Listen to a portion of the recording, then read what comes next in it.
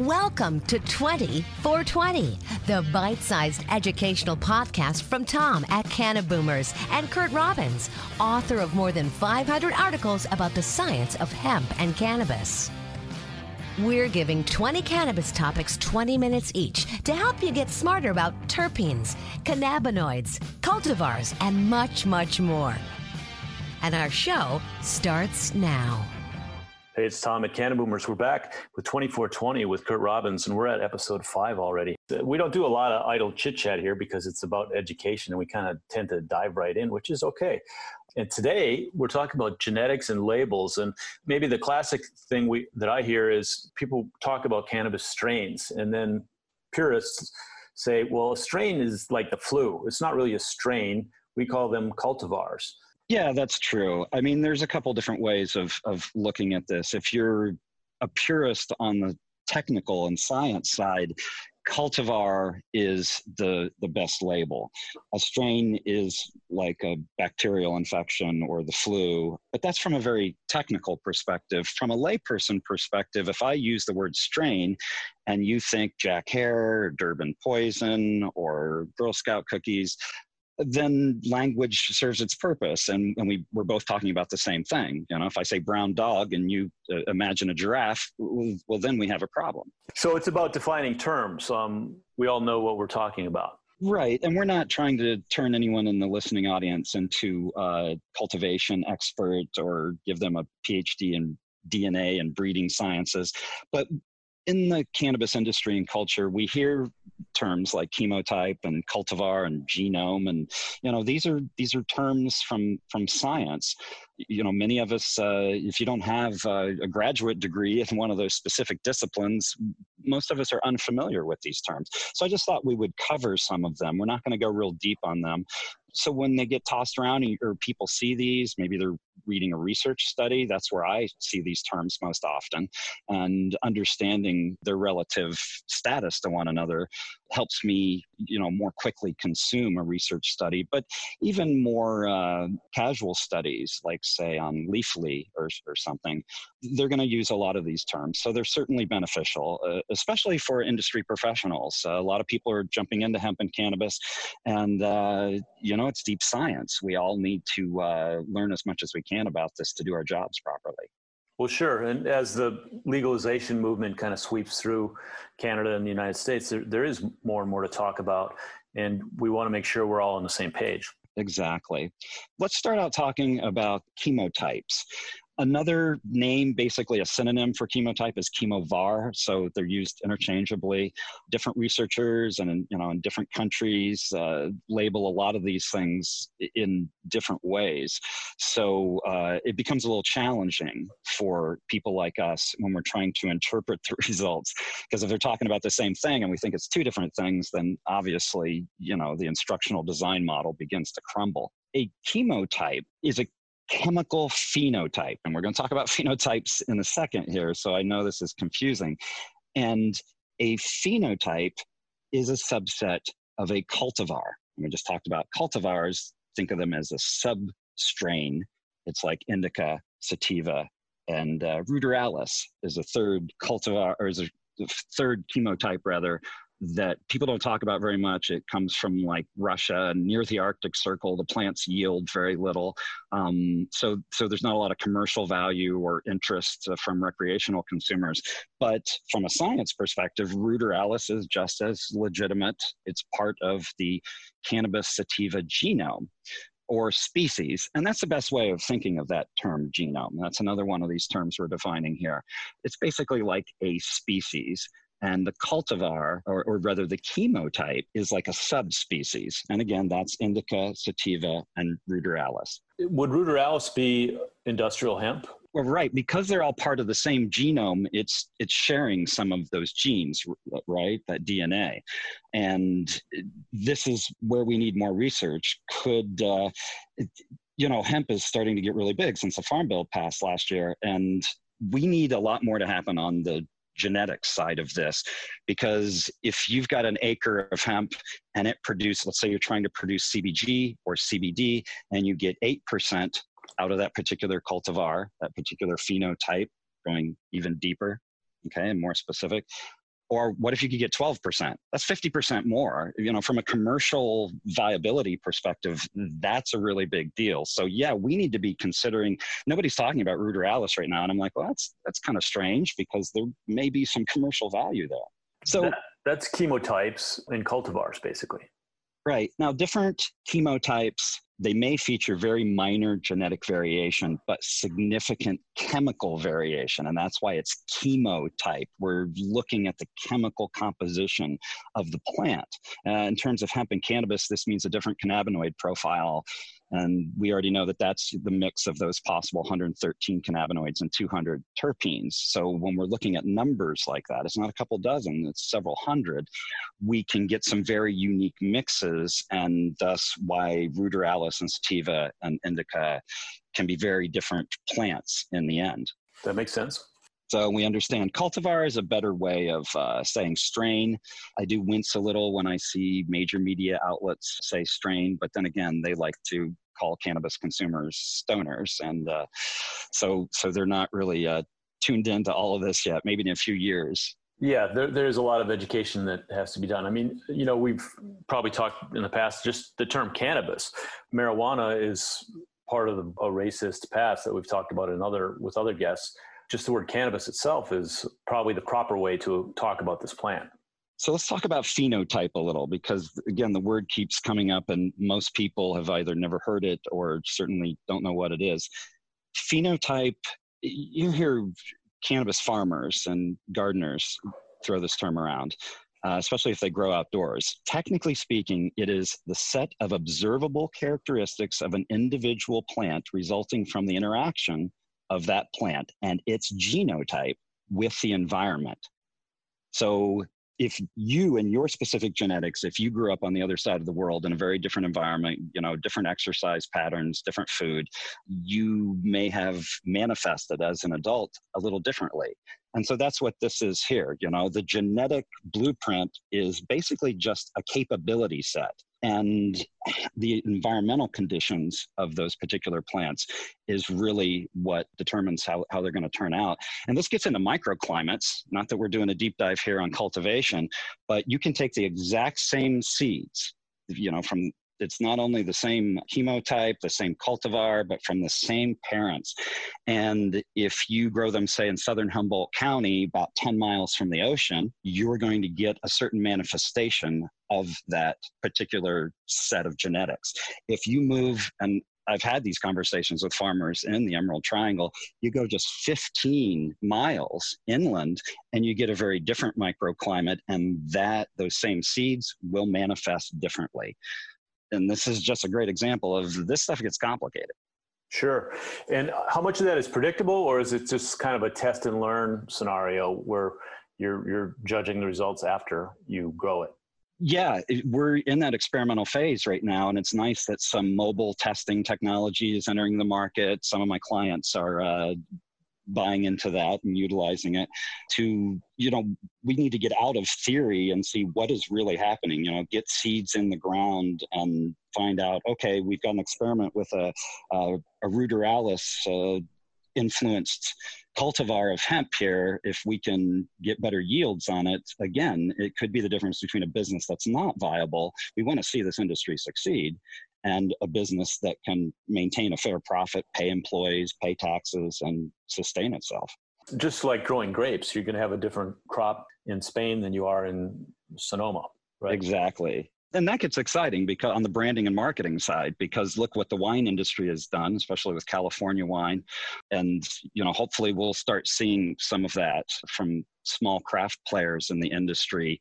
They're trying to do it in the Emerald Triangle in places like Humboldt County, where there would be kind of a seal of authenticity saying this particular cultivar came from this part of the world. And obviously they would be touting the microclimate there and the uniqueness of those particular plants. Well, that's good to know. Now we know phenotypes. Yeah. You've got the genome, and we've got phenotypes where the environment influences the genetics. I think the big takeaway here is that we just, as lay people in the cannabis culture, we need to migrate away from strain and start saying cultivar. It's always a little risky because then people are less likely to understand what I'm saying or writing. But, we've got to make the transition at some point. Yeah, just so we're all, again, on the same page. And that's what this is all about, is educating people and consumers about all their options. And we need to have a common vocabulary about this for sure. Yeah. So now that we understand what chemotype is, I discovered something doing research on a recent project, and it kind of blew my mind. So we've got indica, we've got sativa, and we've got ruderalis. Well, a study back in 1987 found what is theorized, and I'm not sure why people aren't talking about this because it's very interesting and could have some major commercial impact. But they found a chemotype. We know that THC is derived from CBG. CBG, cannabigerol, is the molecular life cycle called the biosynthetic pathway. It is the beginning of all of that. It is the genesis. Thus, we have a relationship in all of these cultivars and in the genome overall that the more THC we have, the less CBG, because there was a lot of CBG in that plant, but as it matured and got up to harvest time, it was converting the CBG. And I'm using very, very simple model here. There's acidic precursors and all that other stuff we talked about in previous episodes involved in that. So again, this is a very simple model. Well, then it goes to reason if you have a chemotype that's very high in CBG, it's going to be very low in THC. And we've talked before about broad spectrum versus full spectrum products. And there is a lot of need or desire in the market for products that do not give any overt psychoactivity. Sometimes called intoxication. I don't like that term because I don't think it's toxic. I think it's medicine. But anyway, so they found this chemotype to have a very high amount of CBG. Mind-blowing. Now, before I give that number, normally in these common indica and sativa chemotypes, there's roughly 1% to 3% CBG because it's converted most of it to THC. That's what the breeders and the cultivators are trying to get, right? They're racing toward THC. There have been cultivars identified that had upwards of 10%, but they're extremely rare. So you just don't see it, but they've been found and they've been cited, they've been identified in research studies. What the folks in 1987, and then another study in 2002, and then a follow-on study in 2005 by the same 2002 group found 94% CBG and 0.001% THC. And that is so kind of earth-shattering that puts it in its own category. That's like a fourth chemotype. So now it's looking like we've got indica, sativa, ruderalis, and we don't have a name for this CBG dominant fourth type.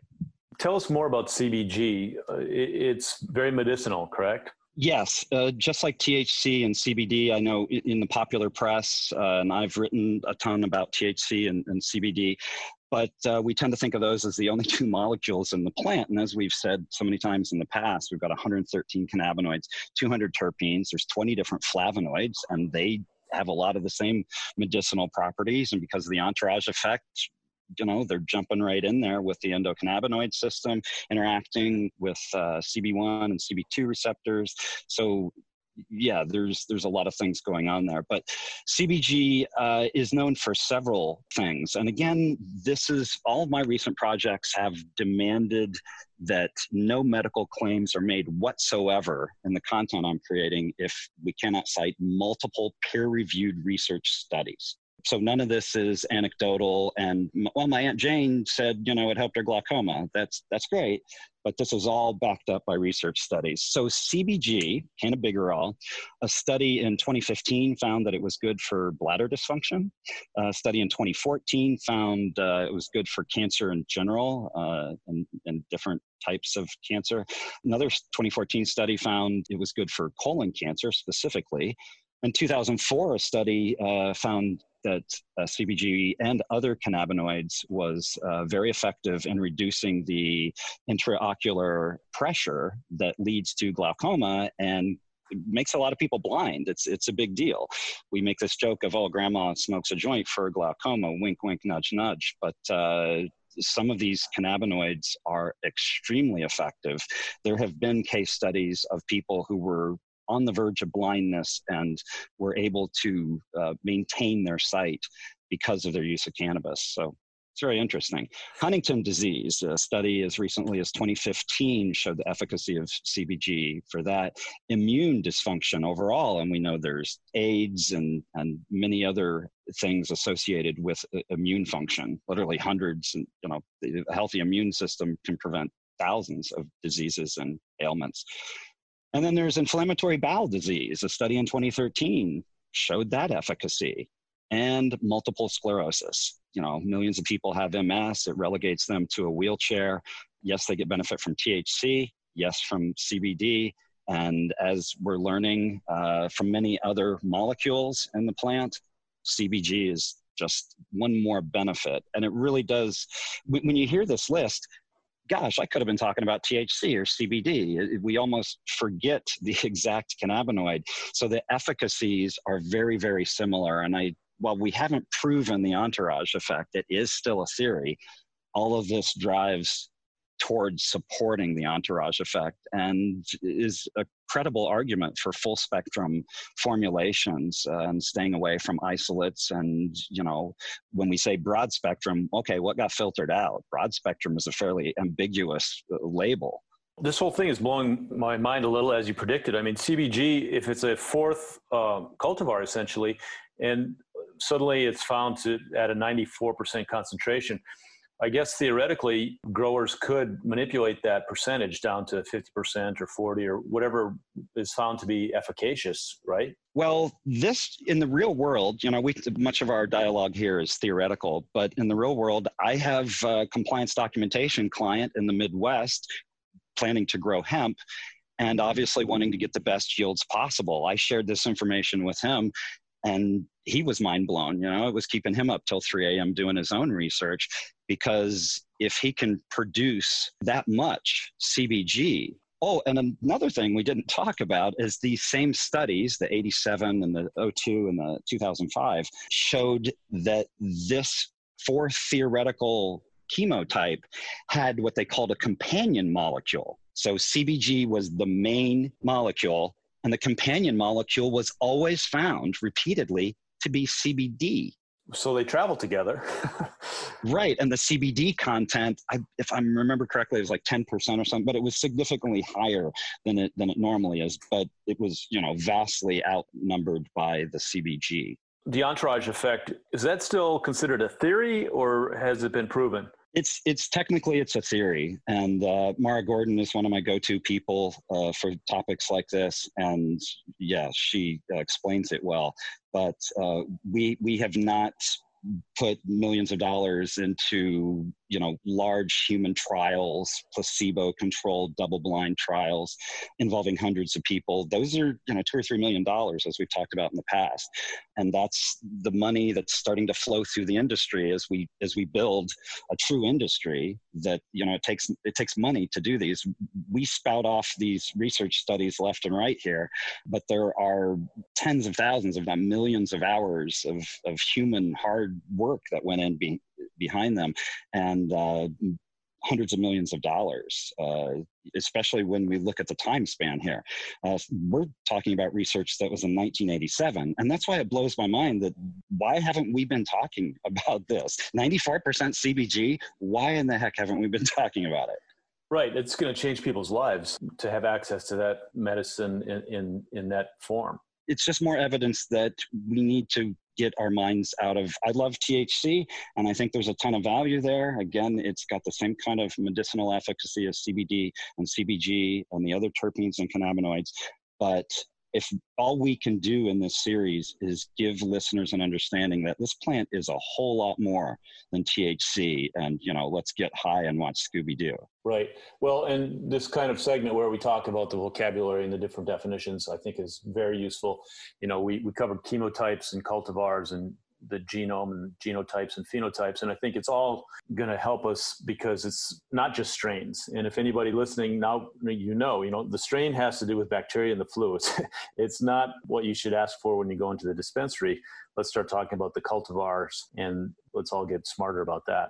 Well, Kurt, we covered a lot in a short time, as we always do, but I think there's a lot for our listeners here to unpack. I think we can wrap it up and look forward to the next episode in another week or so. Sounds good. Thanks for the opportunity, Tom. You've been listening to 2420, a special edition podcast series from Cannaboomers and Kurt Robbins. Want to learn more and help grow the cannabis movement? Spread the word and follow us on your favorite podcast platform or at cannaboomers.com.